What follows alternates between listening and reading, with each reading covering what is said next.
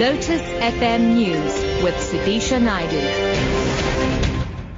It's 7 o'clock. Good morning. The DA in Parliament says the rule which was used to suspend EFF leader Julius Malema from the National Assembly for 5 days was improperly applied. The incident happened when Deputy President Cyril Ramaphosa was answering questions in the House yesterday afternoon. Malema refused to withdraw a statement he made last month that Ramaphosa was responsible for the killing of mine workers in Marikana.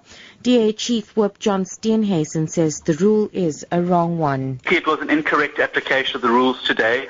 The rule around bringing the Parliamentary Protection Services was designed for when there was disruptions and gross disorder in the House. Now, today's events and Mr. Malema's behaviour could never be described as gross disorder or disruption. There was no more business before the House. There was no more items on the agenda. The business of the House had been concluded and the Chair was making a ruling. Deputy President Cyril Ramaphosa says achieving a prosperous economy cannot be the responsibility of the government alone. He was answering oral questions in the National Assembly. Ramaphosa says economic growth can only be attained through a mixed economy created by both the private and public sector. The magic is how you harness the strength of both the private sector and the public sector to create magic and to make sure that your economy grows. That is what China did, and we are investing a lot of money in our economy as the state. The state is currently the biggest investor in our economy. The Cape Chamber of Commerce in industry says it has become increasingly clear that SANRAL is desperate for money.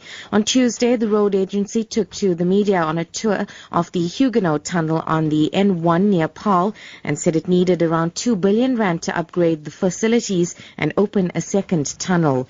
Chamber President Janine Myburgh says the tunnel was completed in 27 years at a cost of 202 million rand.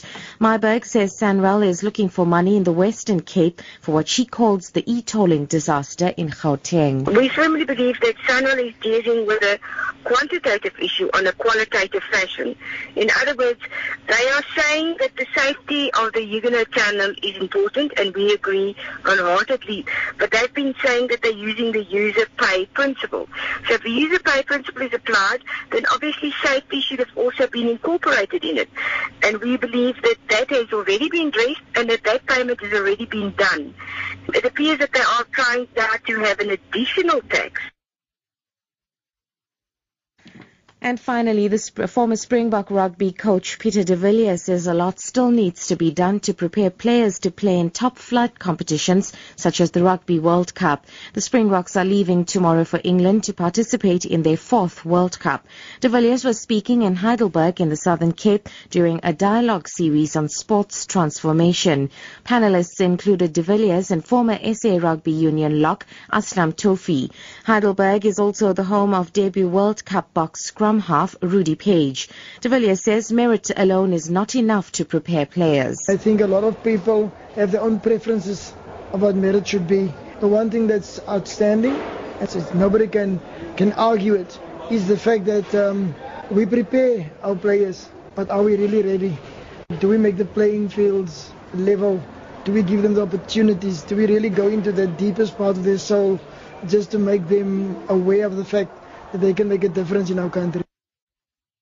Top story, the DA in Parliament says the rule which was used to suspend EFF leader Julius Malema from the National Assembly for 5 days was improperly applied. For Lotus FM News, I'm Sudisha Naidu. I'll be back at 7:30.